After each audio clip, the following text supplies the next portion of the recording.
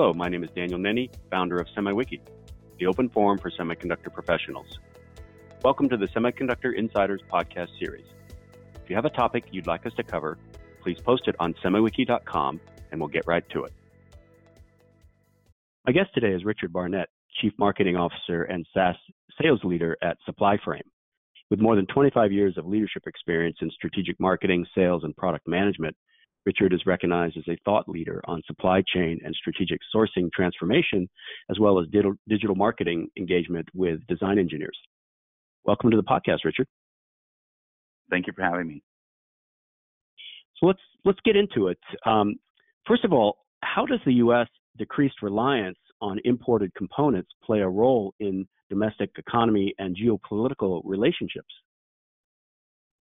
Well, it's a great question. When we look at the global electronics value chain, it's incredibly globalized, but the demand drivers in markets are also increasingly dynamic because the end markets are so diverse, because everything's getting electrified. There's so many digital experiences that are being created both for consumers and for businesses in different industries that looking at the lens of geopolitical dynamics, increasing trade, regulatory pressures, new questions of security concerns, particularly with the role of advanced electronics, AI, for example, and in different dimensions of both economic opportunity, industry expansion, as well as competition, is very much all tied together. And so when we look at imported components and just the nature of the global electronics, industry, it's incredibly important, the impact on many key industries to understand whether, incentive shifts, public-private partnerships, trade regulations, what the intended and sometimes unintended consequences could be. And we've seen, with the global chip shortages with the pandemic, and then increasing growth and focus on AI and, the sort of not just in the United States, but in Europe, in the EU, as well as in particularly in Korea and Japan, some of the largest markets for electronic semiconductor manufacturing, IP innovation, but then also in markets.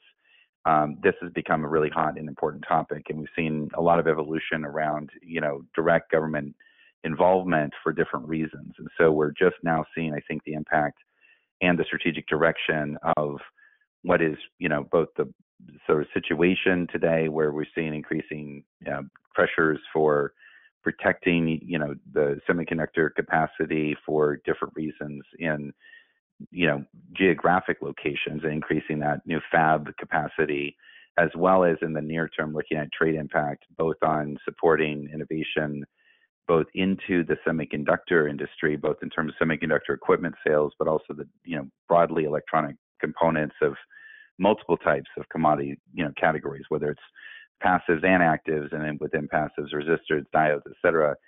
You have thousands of suppliers and, over 400 sub-commodity groups that we look at on a global basis across our network. And we're tracking and seeing the impact of demand, supply, lead time, shortage changes in real time. And we're sort of looking at the future and understanding what the implications of some of these, political and driven and sort of public-private partnership sort of impacts could mean over the next few years. And I think there's a growing consensus to look ahead to and encourage nearshoring or friendshoring, as well as, a general trend to deglobalization. But there's many open-ended questions now around where are we going and what's the impact in the near term, and what is the real impact that government incentives can provide given the globalized nature of the entire industry and value chain that's serving multiple downstream industries. So that's really the scope of complexity of what we're dealing with. So do you see reshoring continuing to gain traction in today's supply chain sector? I mean, certainly semiconductor manufacturers are going through a reshoring surge. Absolutely. I mean, we see reshoring, friendshoring, that term, or, different ways to incent, whether it's final assembly locations in near shore, near region to key target markets, or specifically within semiconductor, like you're saying, the economic incentives, kind of balance incentives for both, talent development, IP innovation. It's the CHIPS Act was a very good example of a fairly well thought out piece of legislation that was trying to be as inclusive and took a lot of input from industry. But you also see the inherent limitations of completing that nearshoring effort because of the inherent globalized nature of these value chains. So it will continue to gain traction. It will be definitely true, and we'll see these patterns play out within broadly electronics, but you'll also see it in other adjacent supply chains that sometimes are moving to nearshore final assembly locations, or getting sources of supply diversified away from over-reliance on concentration in any one geography, which is overall healthier for modern supply chains to have inbuilt resilience around source of supply.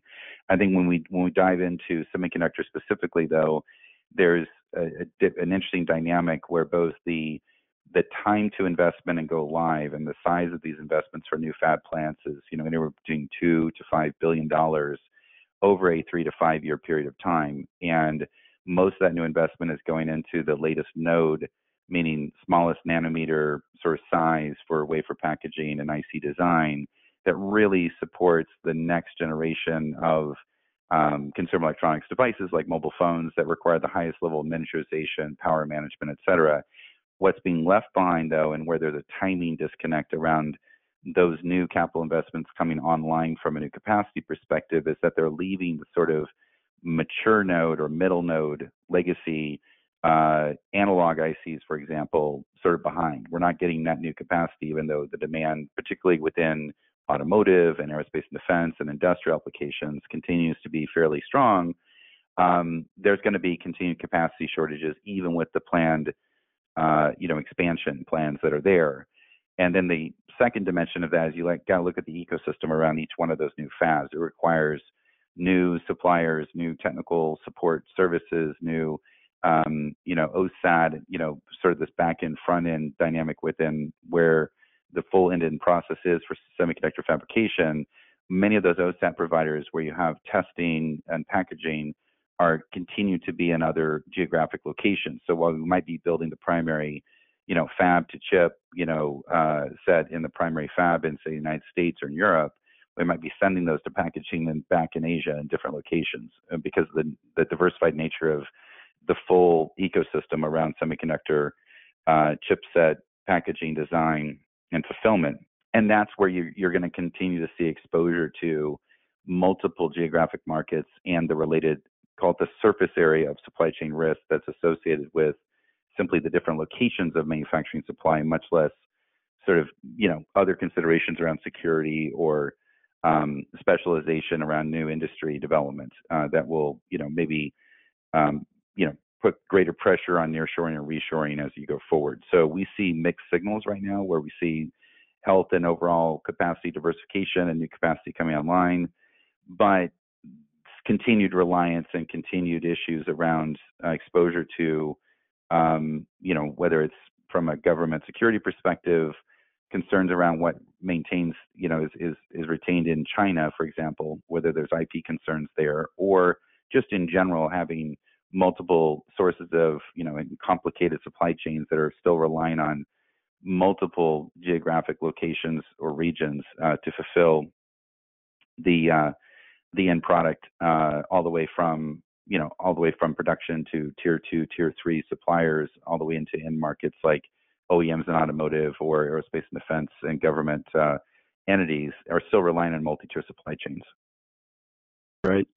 So what trends do you expect to see in the next 5 years?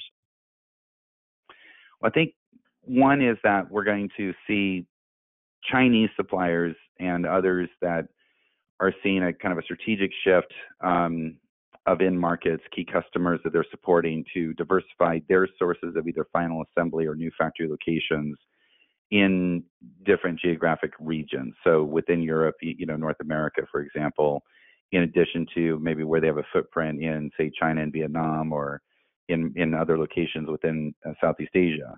I think that's a trend you're going to see. I think secondly, with these new semiconductor major fab production locations being ramped up, you're going to see new diversification of incentives to build an ecosystem around those geographic locations. And we're already beginning to see that in India, for example, with the focus on Apple and ramping up production there, and the ecosystem of suppliers that are coming in to be co-located.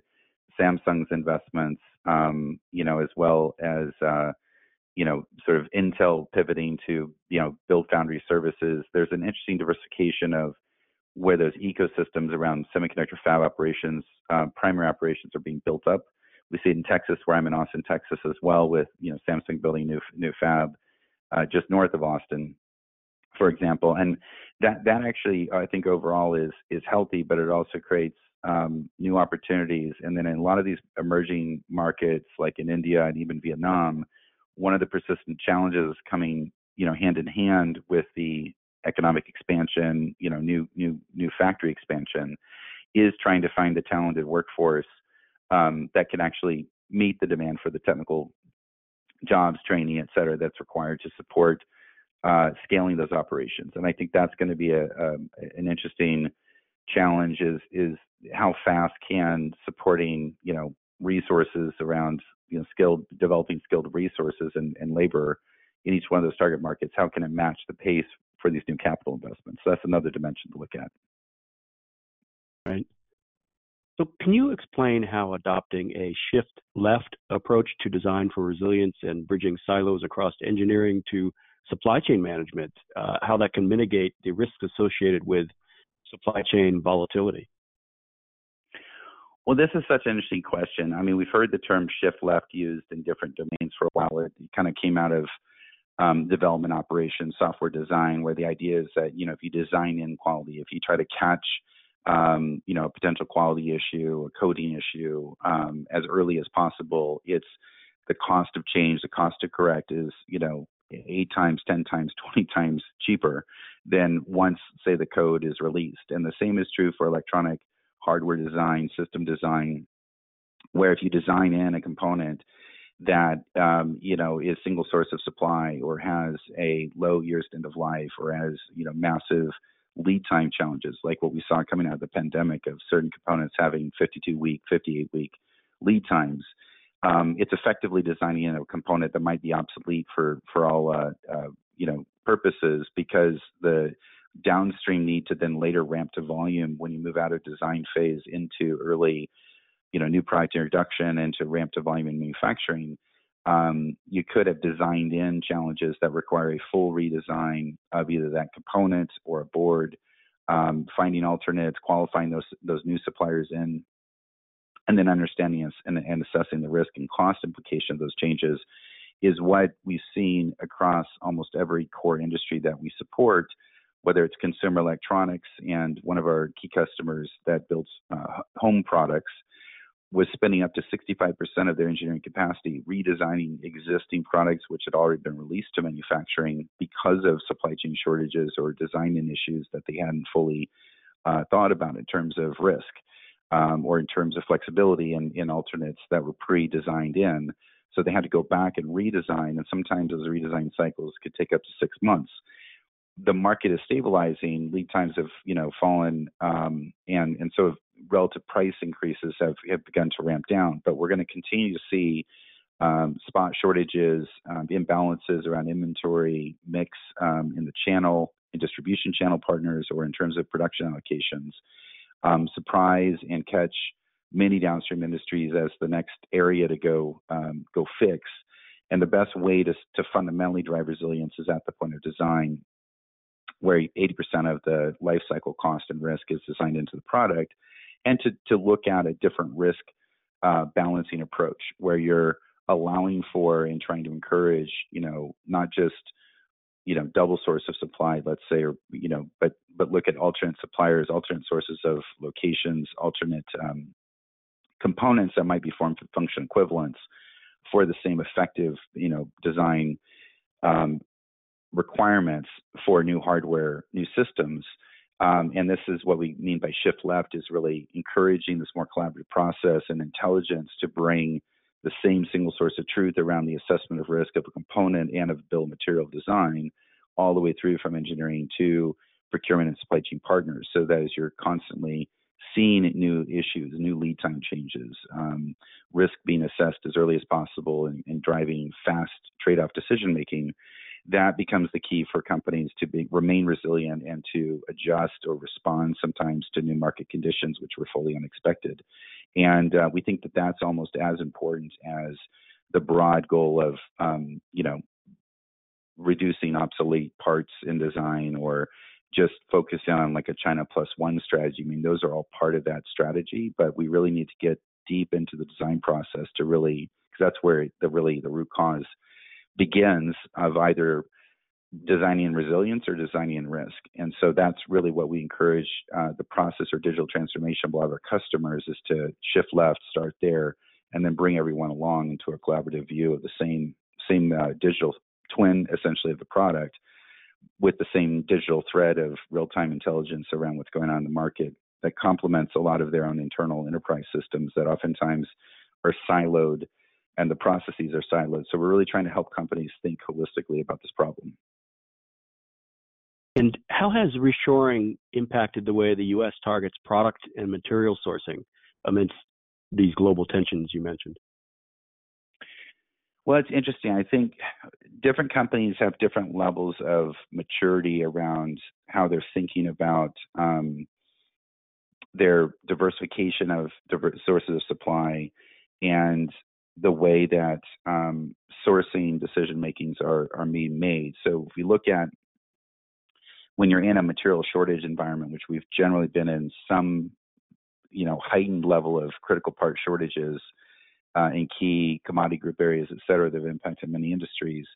At the end of the day, companies have been willing to, make, sometimes very expensive spot buys to cover short-term material shortages because the impact on not meeting customer demand is so high.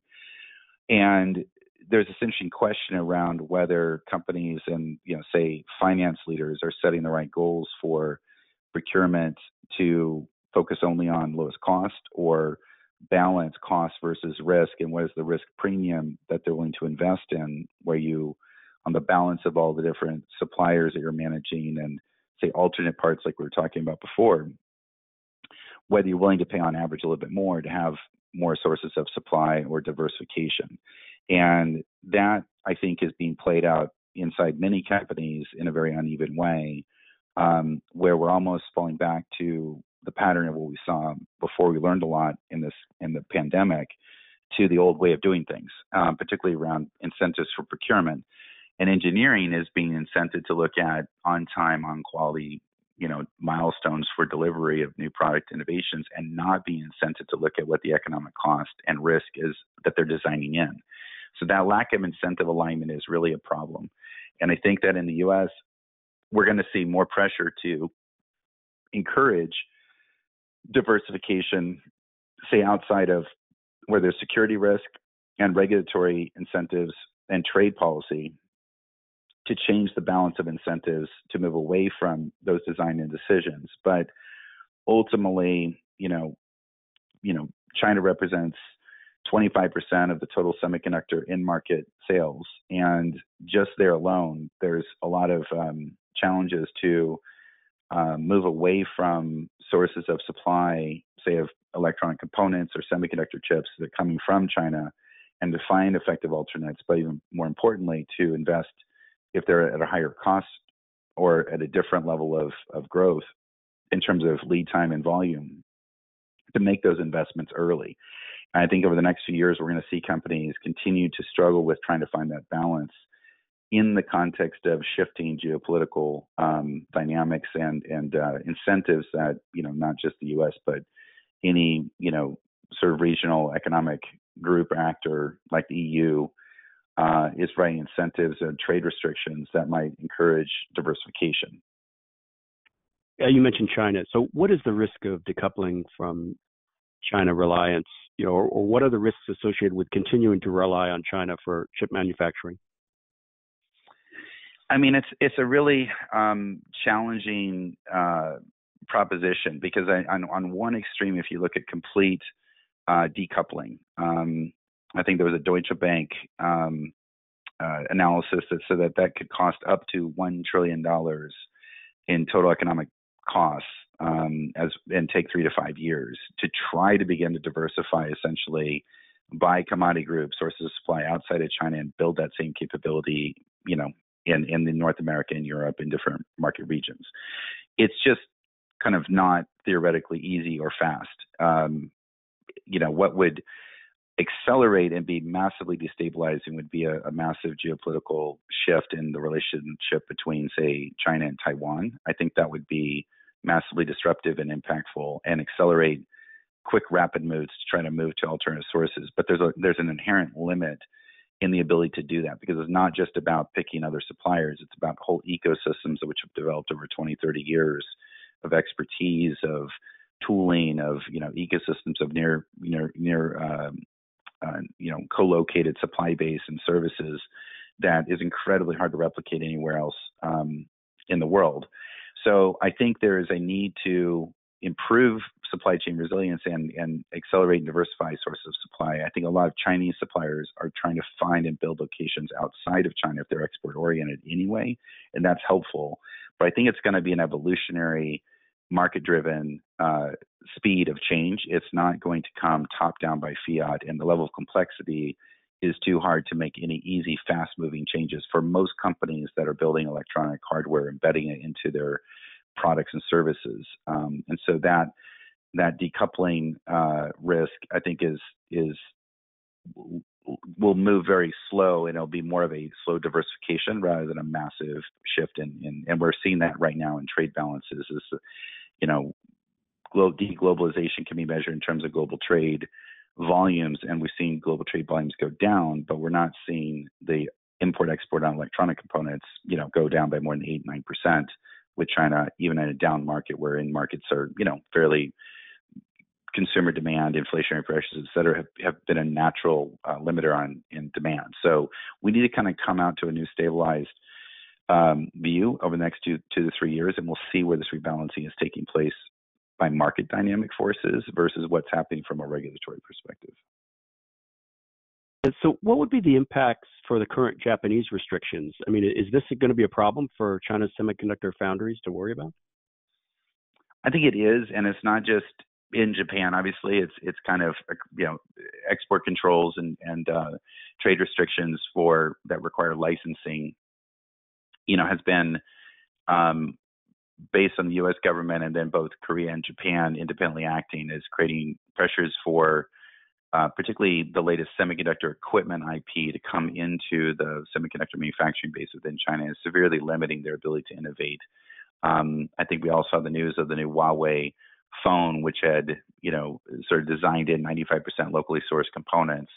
That was a kind of a bold science project, to show the world that it's possible. But the actual ability, if you did a teardown analysis on what China's domestic ability is to ramp or support those different nodes and the mix of technologies that were involved in sort of advanced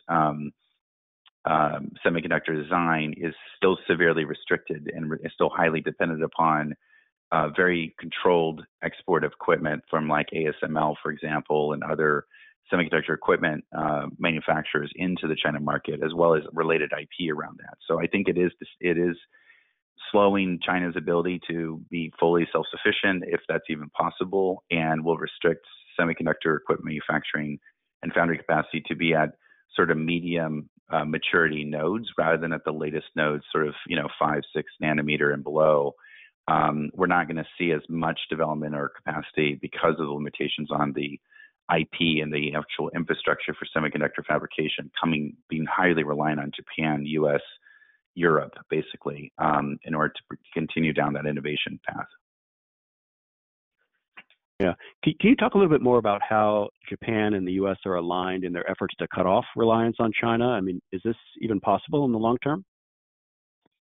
I think it is. They are very aligned. I think there's a level of collaboration, orchestration, harmonization around policies that's active, and we've seen that in the last 12 months. But we've also seen industry groups, trade groups in the United States and in Japan voice concerns about the impact that's having on either those that sell into chips and components into China, or that are directly reliant upon some portion, 10, 20% of their revenues in selling, semiconductor equipment and IP into China, fabrication. So there's an emerging higher economic cost that is continuing to develop, and I think we'll see a rebalancing or kind of a rescoping of export controls that maybe were a little bit too wide, particularly around memory, for example. And we've seen that recently with Hynix and SK Hynix and Samsung,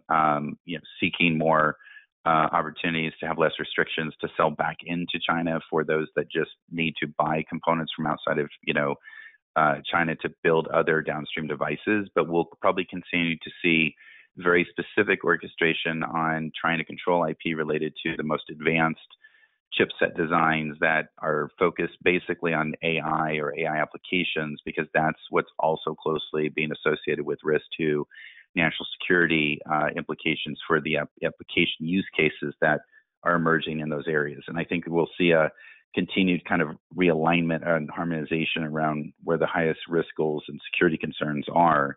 Again, I think some rebalancing we'll see over the next year as well. But some of this looks like it'll be permanently put into place, and some of this is creating in some ways a domestic market opportunity for China innovators to step in and replace. But that's a steep hill to fully replace what's being restricted, if not impossible.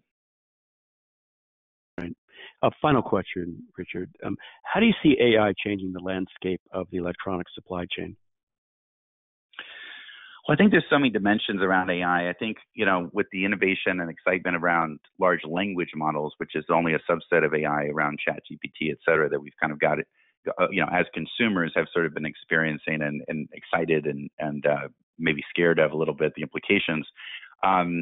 The growth in AI design chipsets that are purpose built for AI applications at scale, rather large training models or managing AI applications, has been a massive growth for companies like NVIDIA and their systems business to specialize in purpose-built chipsets to power AI applications and use cases.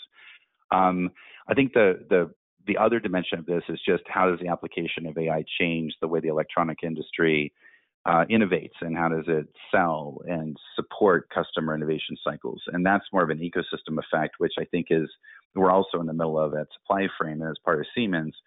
And there's a lot of interesting opportunities for both improved automation, increased intelligent design and reuse, and simulation and advanced modeling of multiple design options, at scale from a computing perspective, where you can apply genetic algorithms, for example, to learn, test, and do material simulation, for example, across thousands of permutations within hours that would normally not even be feasible for a team of engineers to try to replicate on their own. So these are breakthrough technologies that are improving the speed and performance of the innovation cycle and the quality of their outcomes.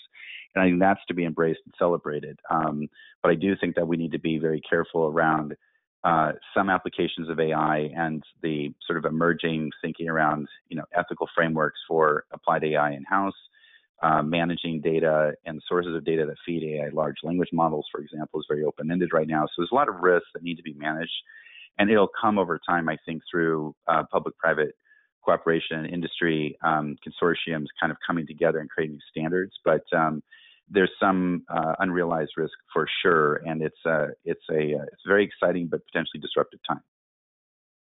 I agree completely.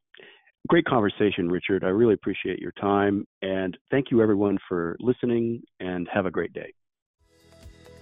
That concludes our podcast. Thank you all for listening, and have a great day.